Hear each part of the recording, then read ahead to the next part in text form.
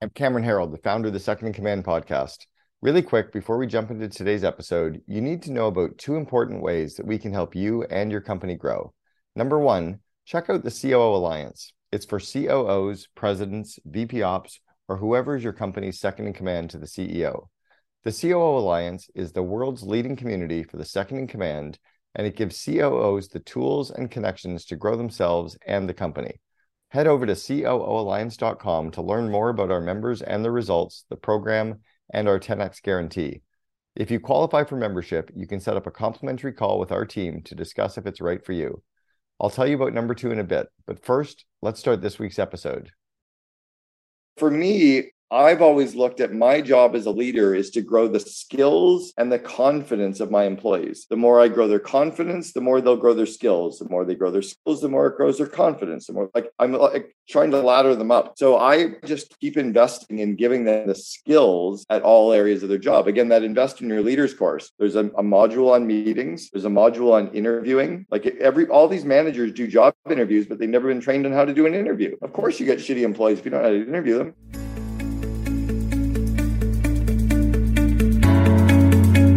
Welcome to the Second in Command podcast, produced by the COO Alliance and brought to you by its founder, Cameron Harold.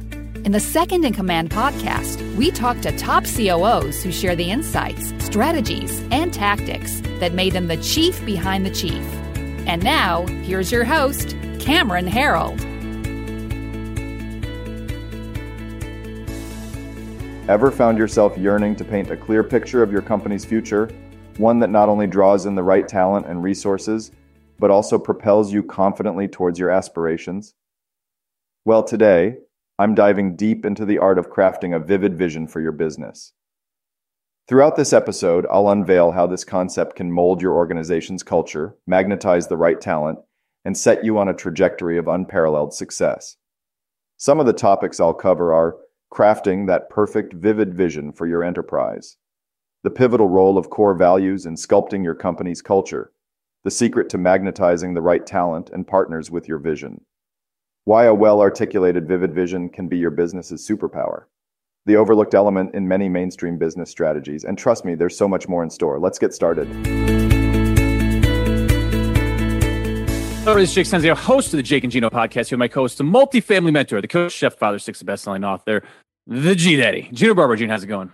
Mr. Stenziano, doing great. How you doing today? Always making it happen, big man.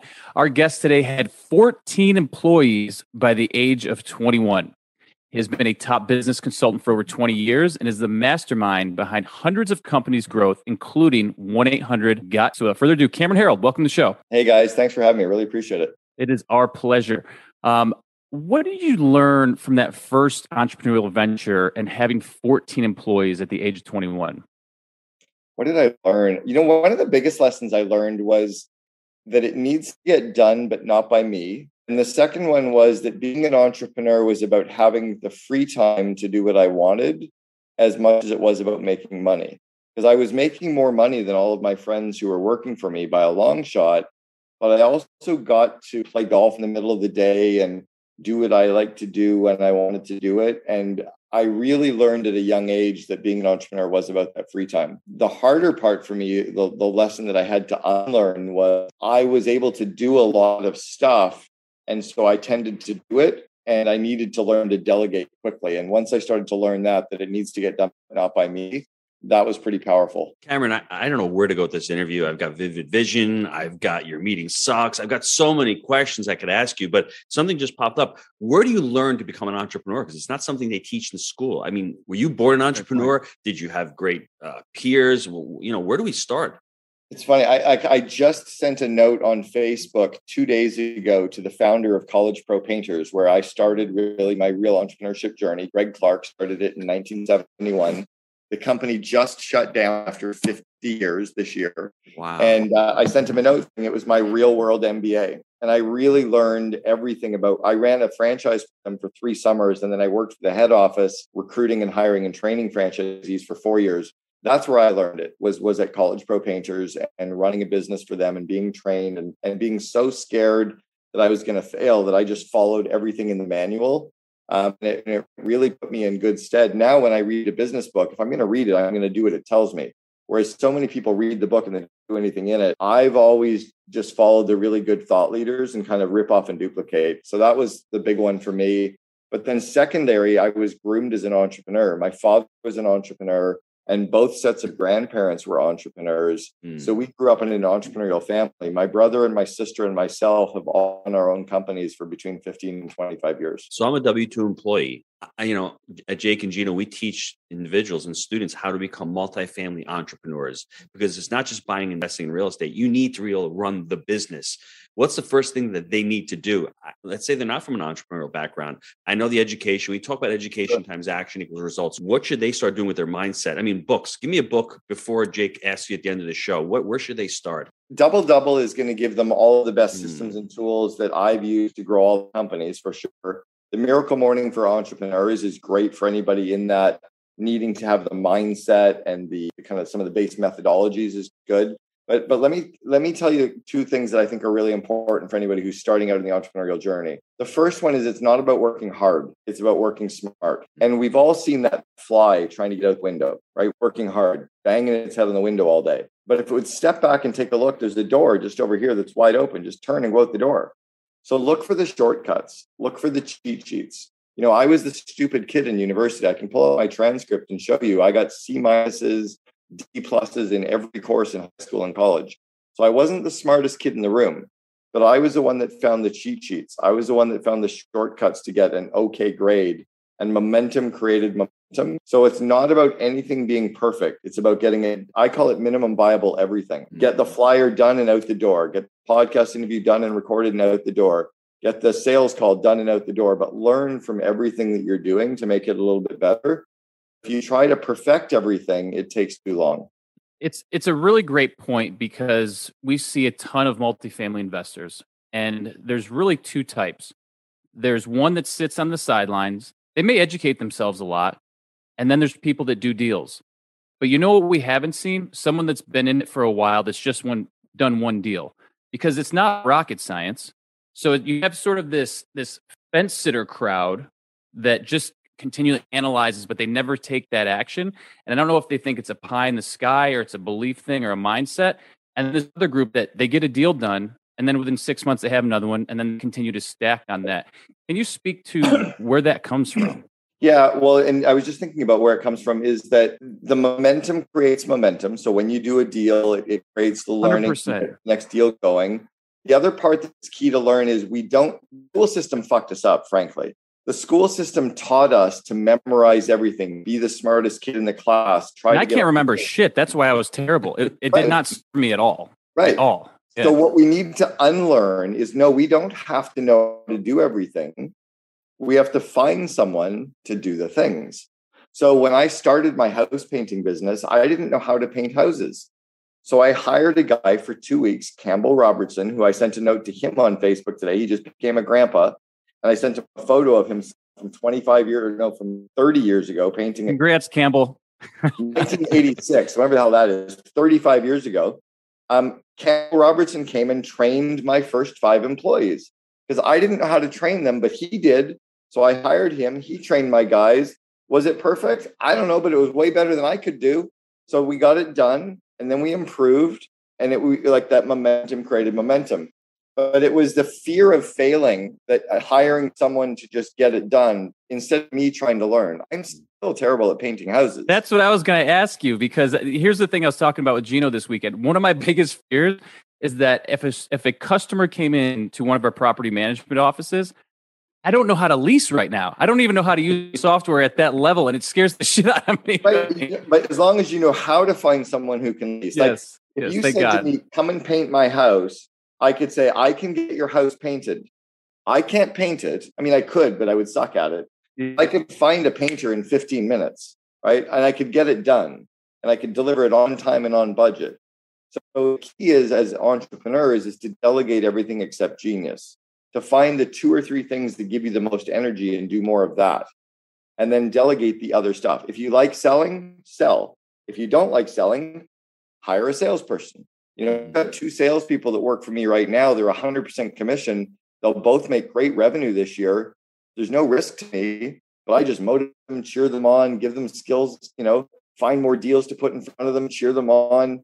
It needs to get done, but not by me. Cameron, can you speak to the deep work that you need to do? Because you're probably a really great thinker right now. When you said not work hard, we all get stuck in working hard and not working smart. But to be able to work smart, you really need to shut off the devices. You really need to think and really need. Can you speak to that? How do we get into that mindset? How do we get into that rhythm, I guess, or that routine?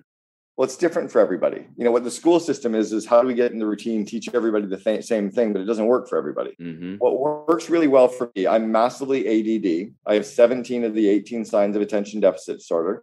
My ex-wife said if I was paying attention during testing, it would have been 18 for 18. I'm also 11 of 11 traits for bipolar. So I'm clinically a disaster.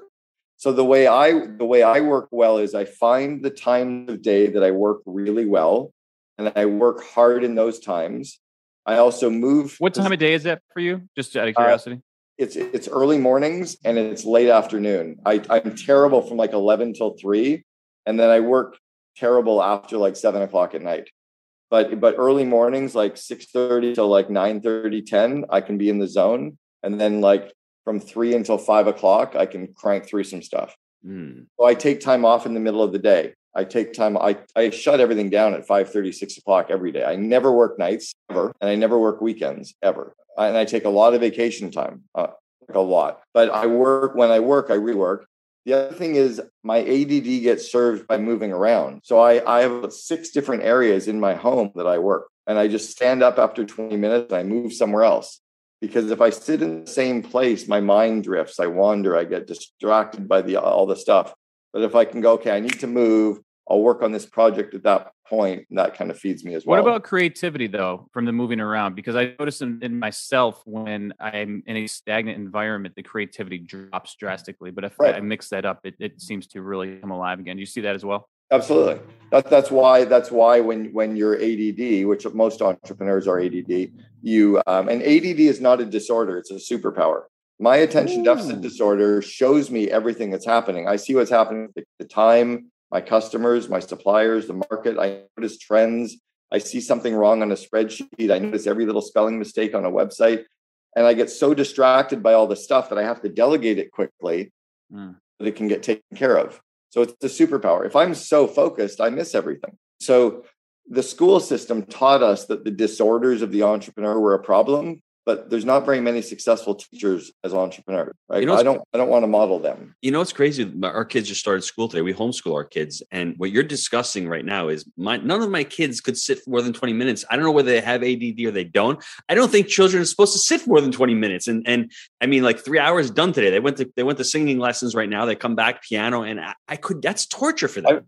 I have a bouncy chair. So I have this stool that kind of bounces. It's like $700 stool, but it's amazing.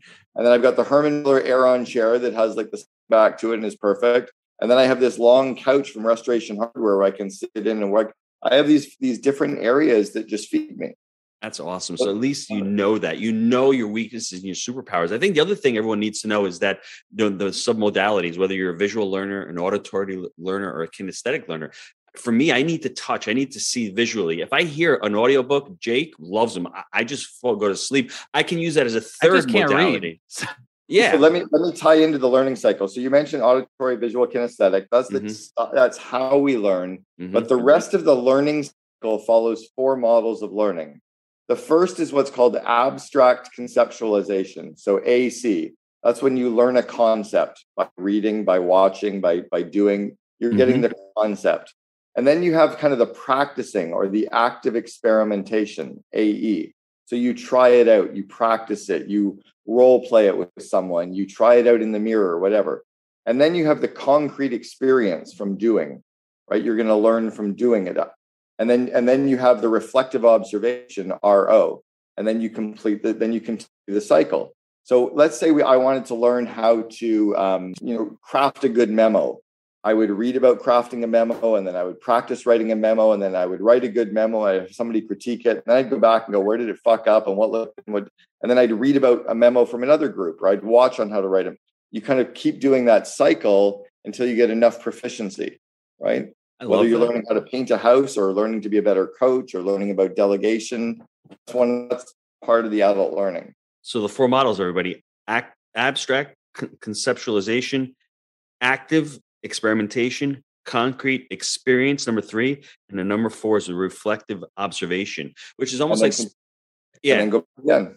It's almost like spaced repetition with Ken Blanchard talks about. You don't just do it once and forget about it. You have to space it out and keep doing the repetition and keep repeating it. That's very, very important. I love that. And then pivot as you go, though, too, right? Let's say you're going to go to a bank to establish like leasing or financing with a bank.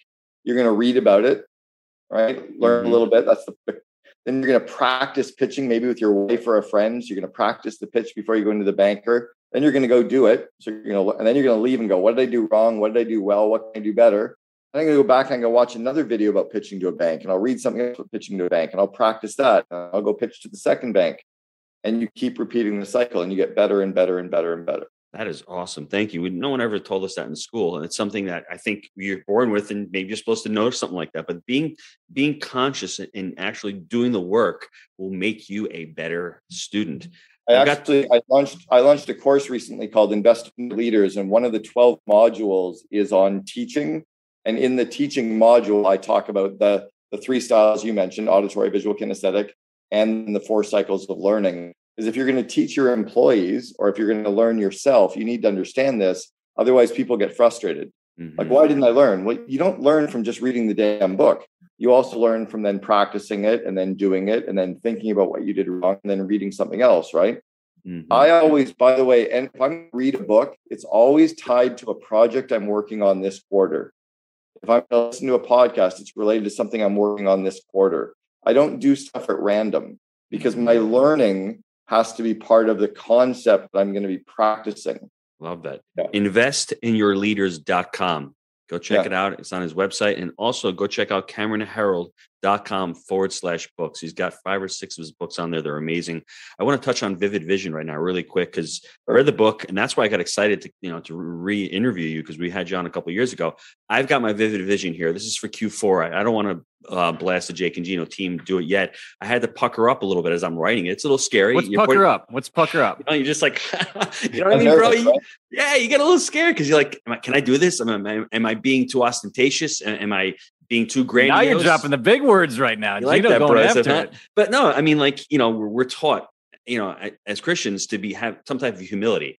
Who am I to say that I'm going to have 100,000 followers, none of this or this? So that sometimes it's a little scary to write it down. But Cameron, can you tell us what the Vivid Vision is, and why every entrepreneur needs to have their own Vivid Vision for their company? Sure. It's a concept that I learned from an Olympic coach almost 30 years ago, who was talking about how high performance athletes visualize themselves performing the event. And what most entrepreneurs have right now is a vision statement or a mission statement, right? They get all their favorite words. They voted on their favorite words. They took 5 or 6 of them. They put them into one sentence, and that was the mission statement, right? Go team. It doesn't explain your company. The idea with a vivid vision is you're leaning out 3 years into the future, describing exactly how your business looks and acts and feels as if it's already come true. Almost like building a home. As a homeowner, I don't know how to build the home. I don't know how to do the electrical, the plumbing, the wiring. I don't know how to hang cabinets, but I know what I want it to look like. And if I can describe the finished home in enough detail to the contractor can do the plans or the blueprints to make my vision of my home come true. If I then sign off on the blueprints and he signs off on the vision, he can hand the blueprints to the employees and they can build my dream home without ever talking to me. The vivid vision is the explanation of what your company looks like, acts like, and feels like. So your team can figure out how to make that come true. And your team can figure out what things to work on to build your business for you. It supercharges every company. I mean, it's awesome. On ours, we have core values, culture, content, media, systems, customer service, brand, and then I have the metrics at the end. Let me just share with you the culture. Our culture is a direct result of living our core values, which are people first, unwavering ethics, growth mindset, extreme ownership, make it happen. And the students that we have attract all know our core values and are attracted to the company culture. We hire all team members based on culture fits and look to promote members within the organization to higher positions. We promote a family type atmosphere within the organization and continue to stress the importance of communicating within the company. We adhere to the Rockefeller habits and are always looking to adding value to the other Rand family entities, which are other companies. We're working on a synergistic level with the Rand fam, and the power wheel is is turning. Charity is extremely important to the company. We're all partners with the Second Harvest Food Bank of East Tennessee, helping to eradicate hunger. We host a yearly food drive and have employees participate in events. Jake and Gino is also focused on delivering scholarships to young adults who are looking to learn financial skills through the Personal Finance Academy. Finally, all of our team members are bought into the vehicle of financial education and real estate. There's constant growth and improvement throughout the company. Team leaders will always bring solutions to any problems that are confronted. As the leaders, it is our job to ask questions and work as a team to solve the challenges we face. Dude, I'm fucking vibrating, excuse the language, but like that's awesome. Like that is written so perfectly. And that's only describing your culture. That's not describing your meetings yet, your leadership team, what your customers think. When people read the 4 pages describing your company, they can't help but want to work for you or work with you or support you or figure out how to help you make sentences of that come true. The thing that I also love, I don't know if you saw me throw my finger up right away. When you read out your 5, I think it was 5 core values, you crushed your core values. They're perfect. Most people mess up their core values. Yours are easy to understand. You kept the maximum to 4 or 5 core values. They don't need any explanation whatsoever. And I can guarantee you, if you read them out, you'd be willing to fire people if they broke them. We do. That's the test. When you and so that's the power of the Vivid Vision. Like I get so excited about your business now, just hearing the culture component. I want to know the rest of your business. When you share that with potential employees, they want to work for you, or they read it and go, I don't want to be a part of this organization. Great. I'm glad I didn't waste my time with you. Right. When you last hire, I just want to start to interrupt. Our last hire, we posted stuff like, about the company like that on there. And she said, I thought you were describing me. Like I literally saw myself in that role. So it's like a magnet. Yes, 100%. And what's beautiful is it also, someone else read it and go, this doesn't sound like me. Yes. So they didn't even bother applying, which is exactly what you want. Bankers will finance you based on your Vivid Vision, by the way. You'll get partners based on it. You'll get people selling you stuff because your Vivid Vision is so strong. Like it's incredible how it becomes a magnet for everything around your business. And what's missing, people know of the book Traction. Gino Wickman did a really good job with the book Traction, but the Vision Traction Organizer is only 10 goals. 10 goals is not the same as a 4 or 5 page description of your company. Mm-hmm. You can take the Vivid Vision and then do your Vision Traction Organizer, and then your L10 meetings, everything else to make it come true. The Vivid Vision is what was missing with Rockefeller Habits from Vern Harnish and Scaling Up. It's what was missing in Traction. It's what missing in and we've done them all. And so I completely agree. We've done both programs. To be honest, I'm friends with them. I've known Vern for 25 years. You and I are in Strategic Coach and Abundance 360 together. Like it's just that one missing piece that then their systems help you make it come true. That one missing piece is huge, everybody. And I'm not a rocket scientist by any stretch of the imagination. That's why the book really helped me out. Is it easy? Absolutely not, because it's really thought-provoking. We already worked on it. We already had our core values. All I did was read the book, and then I just sat down, going through the content, going through the metrics we want, going through the systems that we have, our customer service. We want to have a customer experience officer whose job is to continue to create amazing experiences for our community. We want to have media, what we're focusing on. So I think sharing it, if you're a syndicator, if you're out there trying to raise capital, that you give this to your investors as well, because they're going to want to invest with you. I mean, they want to know you first. They want to be able to trust you. So I think if you can share your Vivid Vision with the other investors out there, hey, you're going to be raising capital. It'll be knocking down your doors to get to be part of your company. Gino, I just shared a couple of links with you. You can take a look at them later, but take a look at some of the examples of some Vivid Visions that a friend of mine, Jennifer Houdet, and her team have written for hundreds of companies.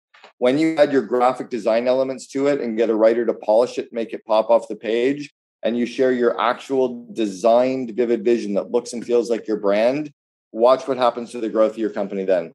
It literally explodes. And we need this because we're financial stewards. We're teaching people how to become financially free, and we want to attract the right people. We don't want to get somebody who's thinking they're going to become rich in 18 months. This is a process. We have a 100-year brand where we're talking about long-term growth mindset. So if somebody's coming here and wants to sell crypto and be a trader, that's not really our or they can't commit. Right. This is not get rich quick overnight kind of thing. This is a long-term. Yeah. Yep. So once again, I'm going to tell you, really, everybody out there, pick up the Vivid Vision book, do work on yourself, do work on your company. And I think it's in the long term, it'll save you thousands and hundreds of thousands of dollars because you'll be hiring you won't be on 30 interviews. You'll be on 3 interviews because the wrong people won't even be applying. So huge tip. Your next book, Meetings Suck. Let's talk about that real quick, because I think that's an important component to everything. As I was talking before, I love our meetings. We're dialed in. Our employee that got hired about 3 months ago, she was on our first weekly huddle. After the call, she's like, I can't believe this meeting. You guys have actually gotten shit done. It was an enjoyable meeting. And there was actually goals. There was actually stuff that was done. She goes, my other companies, we just sat there for an hour. We didn't know what the hell we were doing. There was no goals. There was nothing. It was just a completely different thing. And I think that book, Meetings Suck, is great. Well, thank you. So, and meeting, the reality is a meeting is anytime 2 or more people get together on the phone or over video or in person to discuss and move something forward. Mm-hmm. The reality is you have to have meetings. Mm-hmm. No matter what company you're in, you're going to talk to other people to move things forward. So you either have a choice. You're either going to have shitty meetings or you're going to have very highly effective meetings. Mm-hmm. So years ago, I was coaching a company. I had coached them for 6 years, from about 42 people up to 700 employees, called Blue Grace Logistics. And I was speaking with Bobby Harris, who is the CEO of Blue Grace. And he said something about our meetings suck. And I said, well, have you ever trained your employees on how to run good meetings? And he said, no. And I said, have you ever trained your employees on how to show up and attend and participate in a meeting? He said, no. I said, well, meetings don't suck. You suck at running meetings. And he started laughing. And then I went off the top of my head. I said, if we ever sent our kid off to play Little League baseball, right? And we didn't teach them how to hold the glove and how to catch a ball and how to toss a ball and how to hold the bat, they would go to their first night at Little League and they'd come home and go, Daddy, baseball sucks. No, Johnny, you suck at baseball.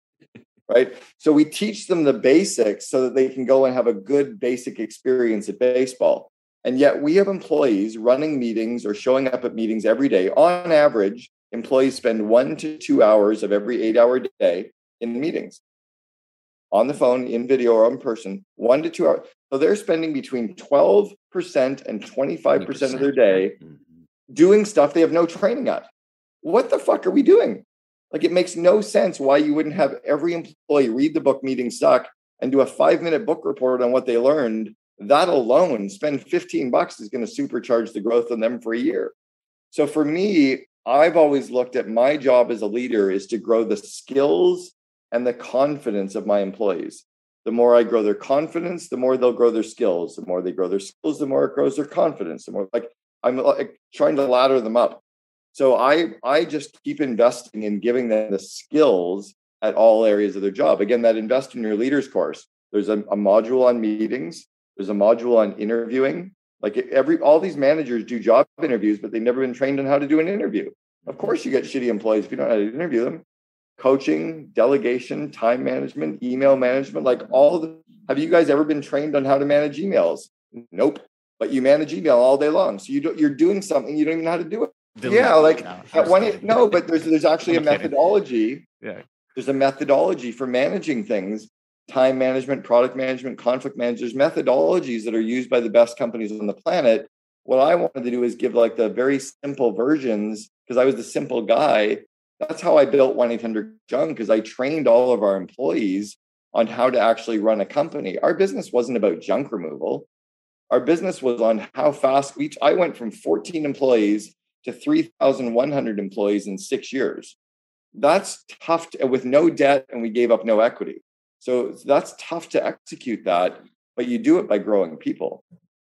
14 employees to 3,100, you said? Yeah. In 5 years? 6.5. I think back now, I'm like, what the hell was I doing? Yeah, it was crazy. Well, the cool part about it is you kept your autonomy. I mean, there's no debt, there's no equity. I mean, it's basically keeping it for yourself. That's a very challenging thing to do. Yeah, we went from 2 million to 106 million in 6 years. They're now $450 million company. Wow. And so you got Vivid Vision, you're planning your vision, you got Meetings Suck, you're planning your meetings. Before we get to the short answer questions, what's something else that entrepreneurs or someone trying to build a business should focus on? Their confidence.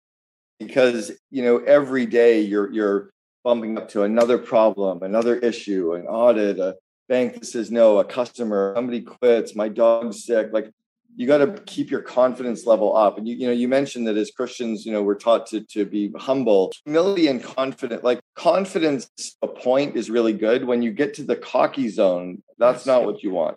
But protecting your confidence is really, really powerful, really powerful. The affirmations, the visualizations, the good exercise, the healthy eating, the hanging out with successful people, hanging out with people like in masterminds and coaching. If you hang out with negative people, you just get more of that, right? Mm-hmm. You have to protect your confidence as an entrepreneur. Well, I like to reiterate what I said. What I should have said was that, and also becoming a person of character. Stephen Covey talks character versus personality ethic. We're right now the guides on our podcast. We're not the heroes. Everyone listening to the show is the hero. So it's not about us. It's about us trying to help others.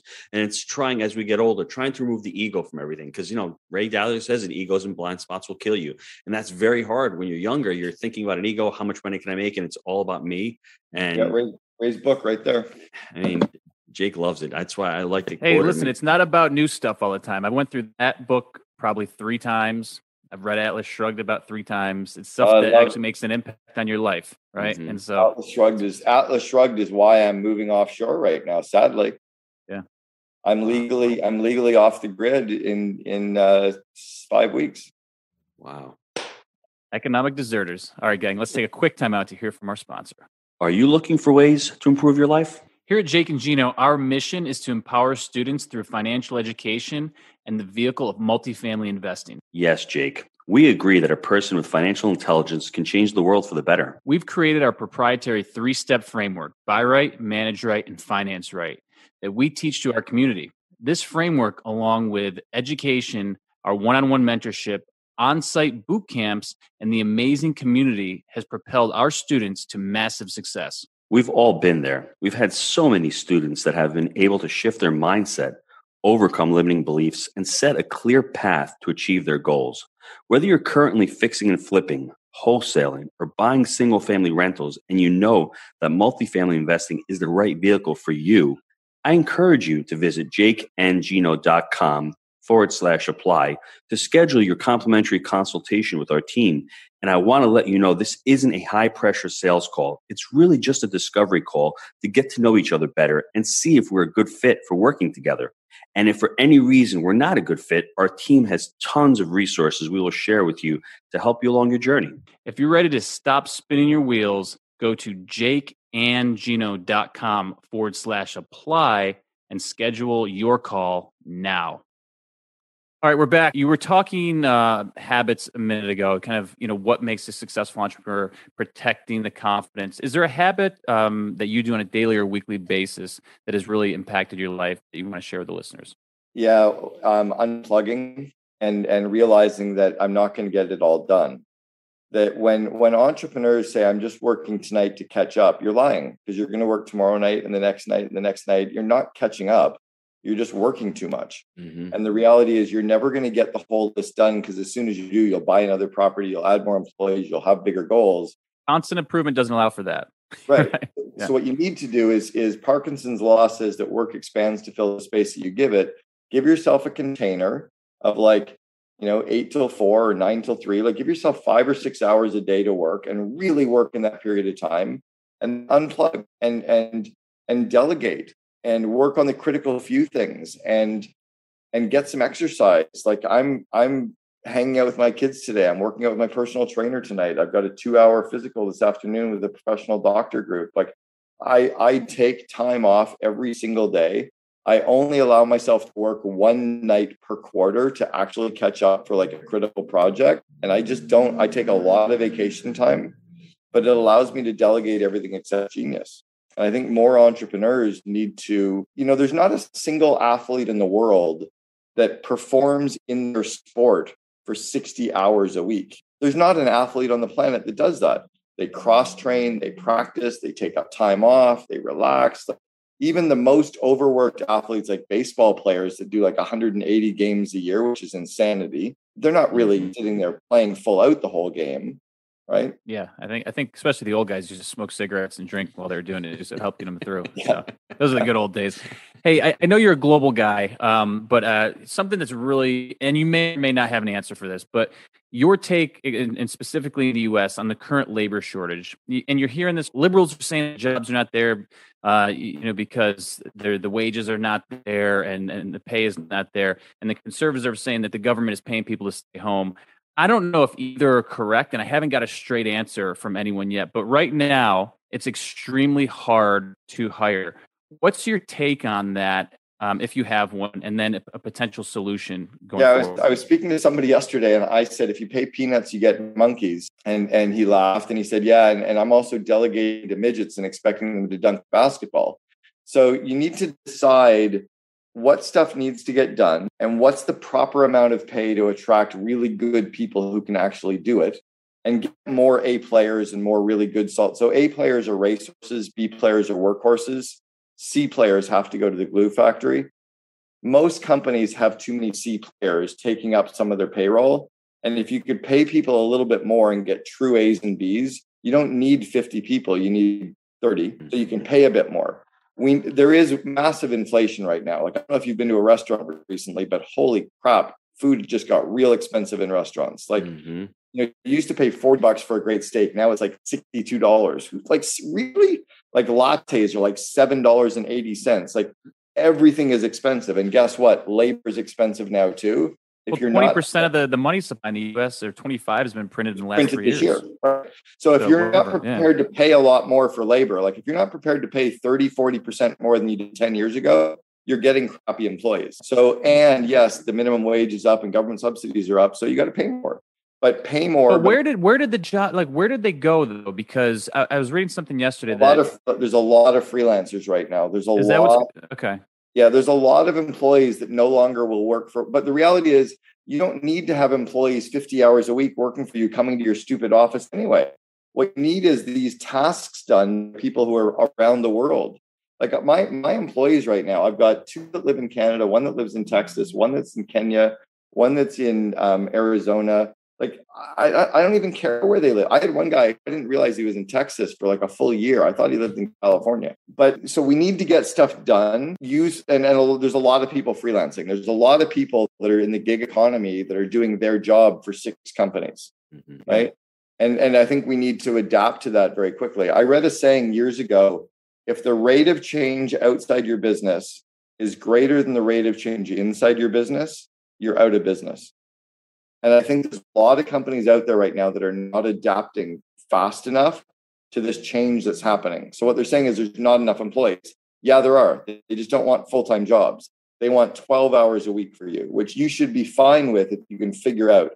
And no great employees are going to work for an average company because the bar has gone up. There's a lot of great companies out there hiring fractional people, freelance people, remote people, and the great people want to work for them. The average people are out there looking at average companies. So you need to be better than the average. You need to it's just wild because from 2019 going into COVID, going into 2021, the labor and the hiring landscape has got flipped upside down. And I'm still like, I'm sort of mentally getting there, and we're trying to pivot and change, to make ourselves more attractive and all these things. But it is definitely different. Yeah, no one's going back to an office. There's no one in Gen Y wants to spend 25 minutes driving to somebody's crappy office and have to go to the same place. And that's just not what they want anymore. But your take is people seeking more autonomy in their lives. It sounds like with the gigs and it's the gigs, the freelancers, and living everywhere. Again, I've got one of my guys. He's like, I think you're going to go live in Barbados for 6 months with my family or my wife and daughter. I'm like, great. As long as you do your job, I don't care where you live. You're big on scale and teams and all this. What is someone, we have a lot of folks, growing into multifamily or starting out in multifamily. Best tip, and you've owned real estate, for someone starting to scale an investment business? It's to remember that you have 3 inputs in your business. Your people. It might just be yourself, a couple of employees or freelancers. You have time, like days and weeks and months ahead of you. And then you have your money. And you need to get the highest return on those 3 inputs, right? Highest return on investment. So I think in real estate, you talk about cap rate, right? Your money has to be working for you to get you some kind of a return. but you need to get the same kind of cap rate off your time. Like if you're working 50, 60 hours a week, are you getting the right cap rate equivalent, right? Mm-hmm. And if you've got employees, you're getting the right cap rate. And I don't think people think about that. I think they spend a lot of time doing the extraneous, the frivolous, the non-result activities. So spend your time like you spend your money and get your people doing the things that are going to get you the highest return. And I think that's how you get scale. So it's ROI and people, money, and time then. Yeah. Are you maximizing? Are you getting the return on your time? I think the money thing is for multifamily because we're so KPI based that that's pretty easy. You can say like profit per unit. Yeah, but a lot of entrepreneurs don't understand that one, right? They'll invest 50 grand on a marketing project, but they won't invest 50 in a person. Where you guys understand the money side, I think it's about understanding the people and the time side. Get enough return off of that. Yeah. No, I think that's really interesting. I appreciate that. What project are you excited about right now? My COO Alliance. I'm really focused on growing the only real network in the world for the second in command. There's all these mastermind groups for CEOs. You got YPO and EO and Vistage, Genius Network and Maverick and Baby Bathwater and GoBundance and all these amazing groups for entrepreneurs. But they're groups for marketers and engineers and lawyers. So I started one 5 years ago called the COO Alliance. And I've got members now from 17 countries, and we're just scaling that up. It's no entrepreneurs are allowed to join. It's only second in commands. Entrepreneur says, "Hold my beer." You get no training, but I'm taking it all, right? Entrepreneurs are different. They're a different breed, right? They're a different DNA. The operators, the integrators need to have their time to discuss. Like they want to talk about interviewing for 8 hours. For an entrepreneur, interviewing is like a 3-minute discussion. Yeah. But for the COOs, they want to talk about all the interview questions and the reference checks and the process and the rating of the resumes and like how do we bring them through and the reverse funnels. Like so, we need a place for them. Cameron, can you answer this question for me? Because I struggle with this, and people say you're the one or the other. Can you be an entrepreneur, a visionary, and an integrator? Because for me, it seems like I go between the both because I can be visionary, but then again, I like to get into the weeds also. But I can see the vision and I can see going on to the future and the refine role and scaling the company. But at the same time, you like to get into the weeds for 20 minutes, but then after 20 minutes, you get bored of the weeds and you want to delegate. That's the entrepreneurial visionary integrator. Okay. So what happens is that as you scale and grow your company, you start realizing that we start getting in our way. The entrepreneur, we need to get into the weeds for a while, but then we start pissing our employees off.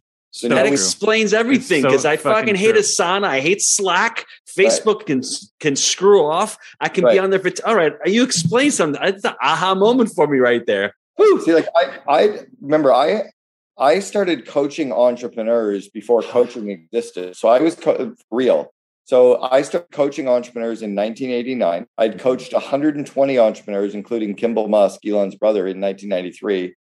The International Federation of Coaches and Coach U started in the early 90s. Mm-hmm. So I've been around this entrepreneurial DNA for a long time. They're very, very different breed to a professionally managed CEO of a company. The entrepreneurial DNA is that combination of visionary integrator.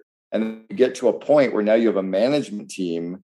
What you want to start doing is releasing yourself of stuff that you're not great at.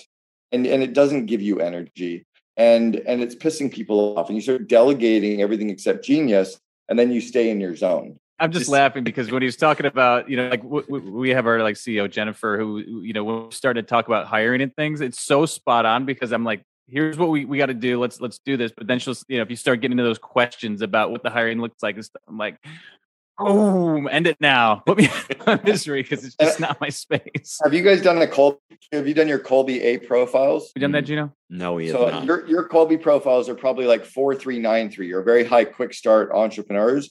Her Kolbe profile is probably a very high first two numbers.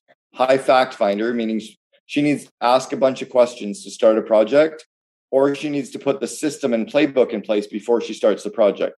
You guys start the project and figure it out as you go. It's exactly 100%. 100%. So hardcore, what is the disc, right? So I'm a hardcore high D, high I. And she's a high I, right? I'm a 98D. Yeah. I'm like, yeah, if you keep going off the straightaway center field, that's my D lands, and she's over on the I side. So this is Jake in a nutshell. Okay. He reads 2 sentences of an email. Number one. Number two is, don't give me the problem. I want the solution. If you're going to come with a problem right away, come with the solution. Exactly. And don't draw it out. I mean, this is not drama. Let's just get to it. Do not start an email with, you won't believe this fucking happened. You tell me what happened, because I don't want the lead up. I'll fucking freak out on you. So. But what Jennifer needs is to just give you more of the details. What you need is the bottom line. Yeah. The biggest gift you can give to Jennifer, by the way, your COO, is to say, do you have any other questions? You're so right, because it's so important for her to get the stuff out. And it's so hard for me to receive it. Yes. And she needs to catch up with you. So you just say, do you have any other questions? It allows her to ask 2 or 3 more questions to catch up, and then she can go and run with it. Yeah. So Jake, it's all about the 5 languages of appreciation. With Dr. Chapman did the 5 love languages. I just interviewed Dr. White yesterday as well. I got to send that recording over to you, and you're gonna like the languages of appreciation, bro. I also the 5 love languages inside business are actually true. Like mine are words of affirmation and physical touch. Mm-hmm. When I was building 1-800, that's going to get you in trouble there, Cuomo. No, it's like a high five, or a hug, or a pat on the back. That was huge for me. And then also a great job with the whatever was huge for me. That fed me. Right? Yes. Yeah. Yeah. When you understand it's so important to do these things with your leadership team. Like I like doing 1 profile per year. You know, this year, let's just do Colby. Next year, let's do DISC. Next year, let's do love languages. But every year, let's learn more about each other so that we become a higher functioning team. If folks want to learn more about the COO Alliance, where can they go to find out more about that? Yeah, COOalliance.com is the main website for that. Gino, why don't you take us home here? This has been a interesting little journey. I'm going to, before I do, read Vivid Vision. He has his Vivid Vision of his COO Alliance in there. That's where I got a lot of it. And it's rip off and duplicate. Just use the verbiage that he has in here. He's done the work for you. Just spend a couple hours to get clarity on what your mission is. It's really important, Jake. Wow, this could be a 1 hour wrap up of this show. But real quick, I mean, going from 14 employees to 3,100 in 6.5 years, that was a little nuts. You know, growing an amazing company. Sucky in school. I don't know what else to say. And it's pretty funny. The 3 of us probably resonate with that as well. Being the oddball man out, learning how to become an entrepreneur, coaching entrepreneurs since 1989. I didn't know that. That's an amazing thing. I was doing it before there was a thing. That's pretty cool, everybody. And just writing 5 amazing books, Meetings Suck, Vivid Vision, Double. I mean, there's so much content on Cameron's site. Go to CameronHerold.com. And, there's no excuse, because right now that is the blueprint to becoming an entrepreneur. As far as I'm concerned, I asked, how do you start? The way you start is go to the website and start reading the books and start immersing yourself with somebody who's been doing it for the last 30 plus years. Gino, and here's the truth. Cameron, give me 1 second. Very important. Education times action equals results. That'll get you in the game. That'll get you your first deal. Getting educated on cap rates, getting educated to the Jake and Gino community, all this stuff we teach. But I don't care if you're a syndicator. I don't care if you own and operate a property management company. Working with someone like Cameron, so you understand people, systems, and culture, once you get that deal, is everything. It's 2 parts, folks. It's a business. Okay. So, we can get you into that deal and help you with the management stuff. But that people side, that's where someone like Cameron comes in to pull it through the rest of the way. It's vitally important. Yeah. I think to remember that this is not an overnight thing. Yeah.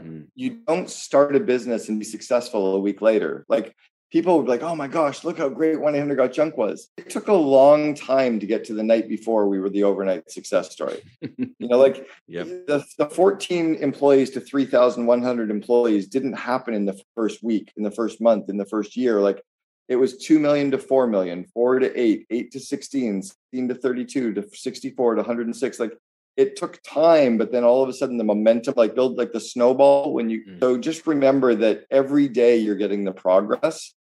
Every day try to do 3 big things that are going to move your company a little bit more forward.